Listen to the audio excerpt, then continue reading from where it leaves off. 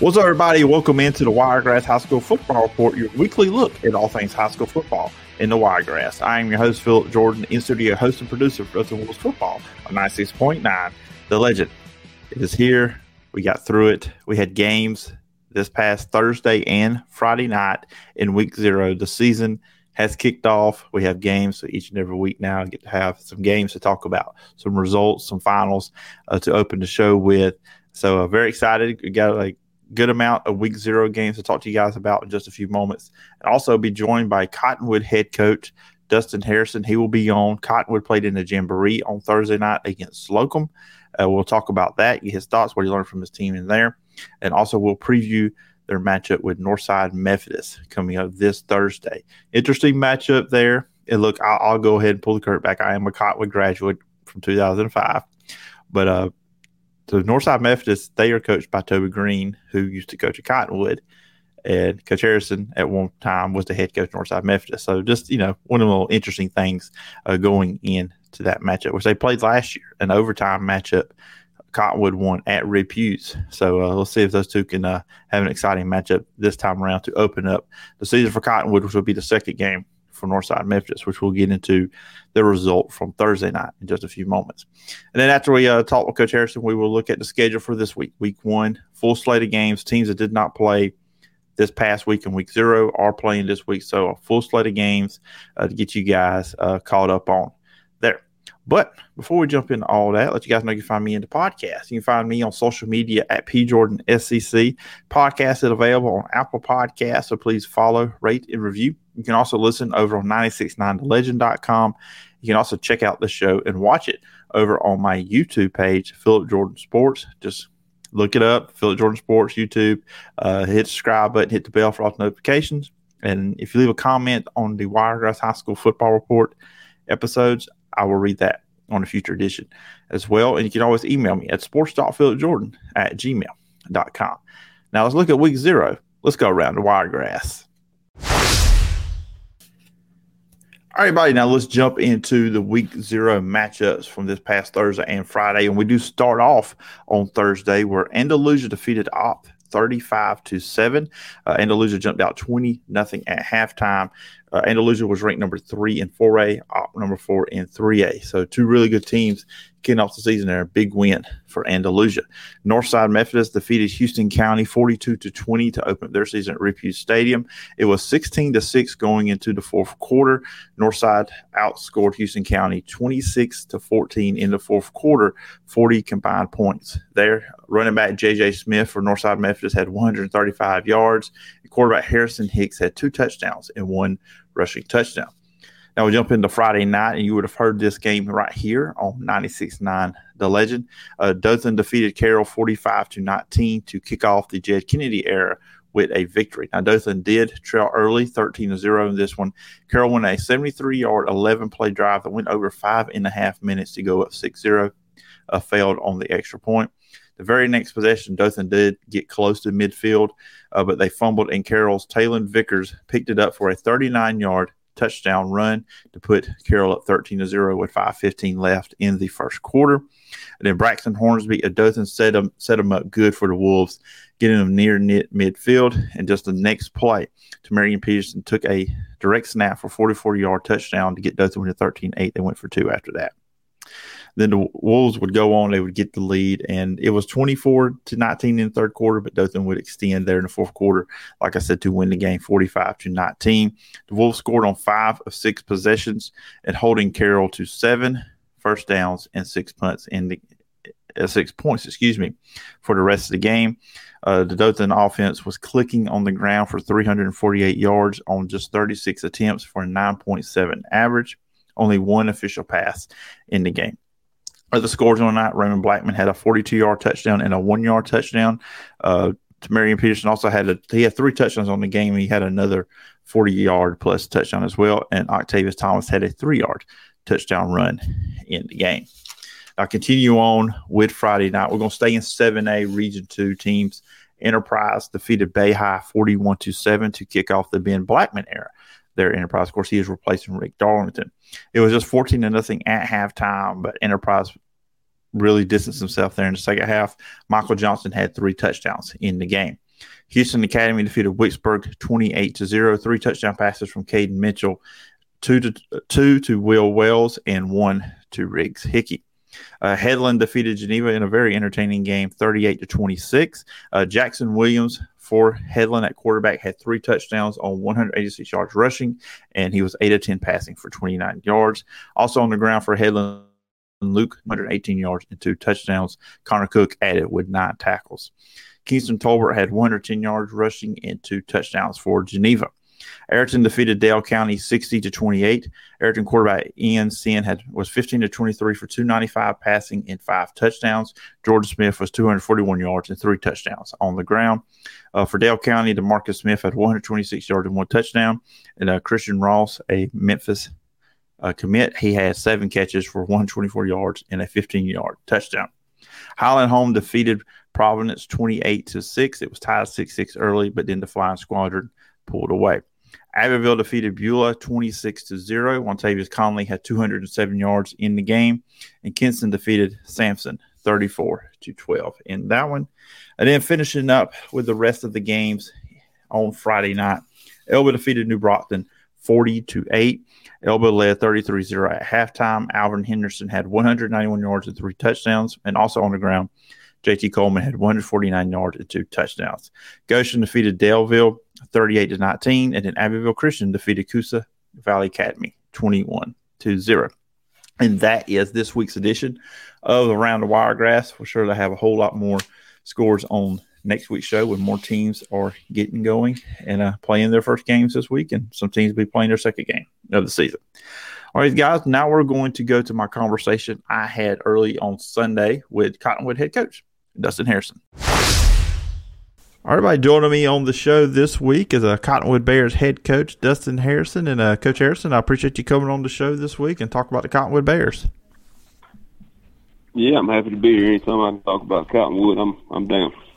All right, glad to have you on here. And I know you guys played a jamboree on Thursday night. I know some teams in the area got going this past week. But against Slocomb on Thursday night, varsity won 26-0. Just coming out of the jamboree, what did you learn about your team? Well, we did a lot of things good, a lot of things right. Our effort was great, and physicality was good. We lacked a lot of execution in different places, different spots, and that's usually to be expected for your first time playing in the fall. So a lot of stuff to fix as far as execution goes, and mental things to fix. But the effort was really good, and that's what we preach, because that's something they can control at all times. And the effort was great, physicality was great, attitudes were good, and so we're really proud of them for that much. You know, how much is a benefit is playing in a jamboree leading up to your first game season? That way you do get that game feel, that game action going into that first game. Well, I mean, it's a double-edged sword. You know, I mean, there's usually most teams improve the most from their first game to their second game, and so obviously you're going to get better from 1 week to the next. You know, and so that's an advantage. But you know, both teams, it's their first game, so it's not like the first game you play, that team's not any more prepared than you are either. So where I think it would be a big-time disadvantage if you didn't have any type of game or jamboree week 0, and then you played week 1 against somebody else that did. I think you actually have a big disadvantage in that situation. So how's it been with the team, you know, going through the spring practice into the summer as you went into fall camp? What's been the energy level? What's been what's been a lot with the team? Their attitudes this year are fantastic. They're focused. They're locked in. Our players are taking ownership. Lots of, we really try to push ownership on the players, meaning that we want them to see this as their team, not as the head coach's team, not as the assistant coach's team, not as the administration's team, but as their team. This is their team. They're the ones that put blood, sweat, and tears on the field, on the practice field, in the weight room for this team, for this program. And so ultimately, it's theirs to take care of. And if you own something, if you own a vehicle, for instance, it's going to really bother you if somebody comes up and tries to damage it or keys it or mess up your paint job or pours Coke in your gas tank, then it's going to really upset you because that's yours. You have ownership of it. Whereas if it's something that you don't own, you think, hey, this is my problem. And the same thing goes for a football team, because you're going to have all kinds of obstacles that come up, and distractions that come up, and people that that try to tear the team down. And so if it's your team and you take ownership of it, then you're going to do everything you can to protect it. And when you get a team full of guys to do that, I think you can do some great things. Going into the season, on both offense, defense. So, what do you see like your team's biggest strength? Well, I feel like we have a really good group returning up front on defense. Have a lot of returning starters defensively, especially at inside linebacker, on defensive line, and we have 2 returning starters in the secondary. So I feel like there's, we're pretty strong across the board on that side of football. They're very coachable. They're able to adapt well to different sets, because in high school football, especially 2A, you might play a team that runs the double wing or single wing one week, and then the very next week you might play a team that runs a spread, and then the next week you might play a team that runs a flex bone, and then the next week you might play a team that runs a lot of options. So you just spread options. So you just don't ever know where you're going to get from week to week. So you got to be able to adapt and play sound fundamental football, against whatever you see. And our team's done a good job of that so far. I know you guys have 8 returning starters on that side of the ball on defense. You got a lot of seniors. I was looking at some of the list of players you guys got coming back. Eli Herring, Ethan McCardle, Colin Strickland up front, and you've got C.J. Carroll, a senior at linebacker, senior safety with Dylan McCardle. And when you're talking about those different offenses, how big is that when you have a veteran group, a group that's been playing together for a few years? Where that's the thing where they're not going to see something they haven't seen before. So I mean, how big and important is that? That's really important, because it's one of those things where there's no substitute for experience.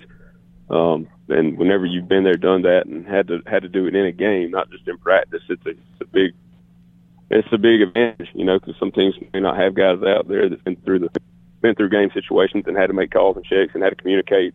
And like I said, there's substitutes for different things, but there's no substitute for experience. Oh, when you look at your defense, how would you best describe like the style of defense or the type of defense you like your teams to play? Aggressive, fundamentally sound, disciplined, and a team that swarms, the defense that swarms to the football. On the offense side of the ball, you don't have as many starters coming back from there, but you got quarterback coming back, Caden Simmons. You got one offensive lineman, Eli Herring. He's back at receiver, tight end, Ethan McCardle and Dylan McCardle. But when you look at your offense, what have you seen through practice in the jamboree leading into this opening game this Thursday?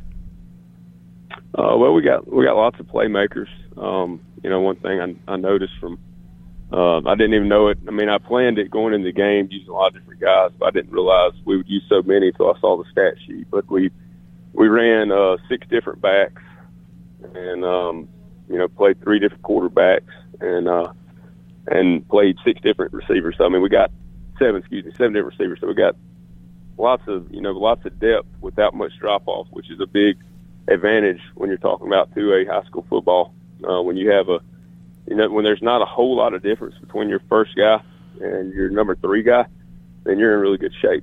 And that's kind of what stands out with us is we have lots of new faces there, but they're hungry to learn and they're hungry to work and do the things right, and they want to do things right. So it creates depth when you have that, and depth is really crucial, especially when you get down the middle of the field, middle of the year stretch, and you get people nicked up and whatnot. Having depth is really helps a lot. It also helps in your competition and practice, because competition creates efficiency. When you have people competing, they tend to perform at a higher level. And the more competition you have and you can create in practice, I think the better you're going to be on Thursday night or Friday night when you're playing.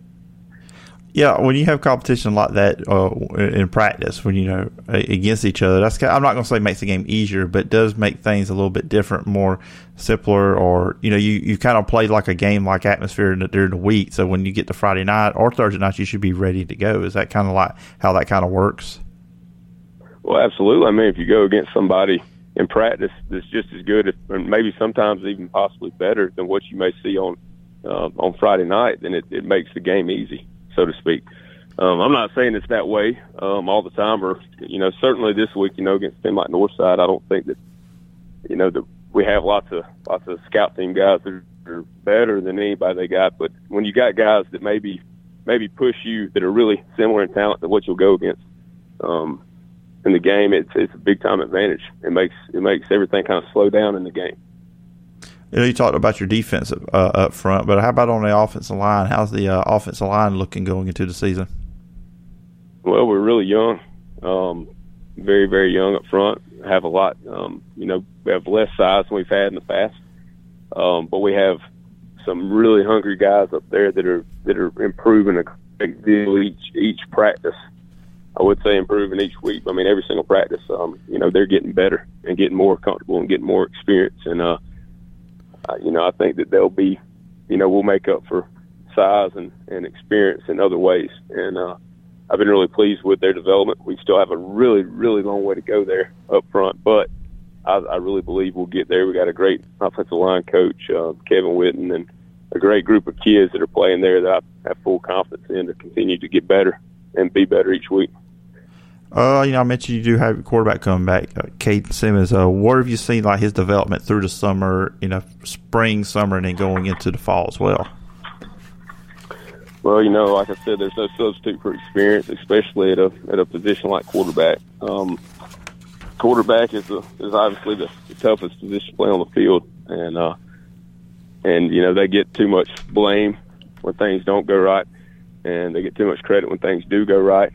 And it's you got to have a level head, and you got to focus on what you can control and not dwell on the things you can't control. And Caden Simmons has a great ability to focus on what he can control, and he's level headed. He don't get too high, he don't get too low, which is good in a quarterback. Having a full year under his belt, and then 2 spring games he started in now, 1 fall jamboree, so he's got a lot of experience for a kid that's only had 1 year starting.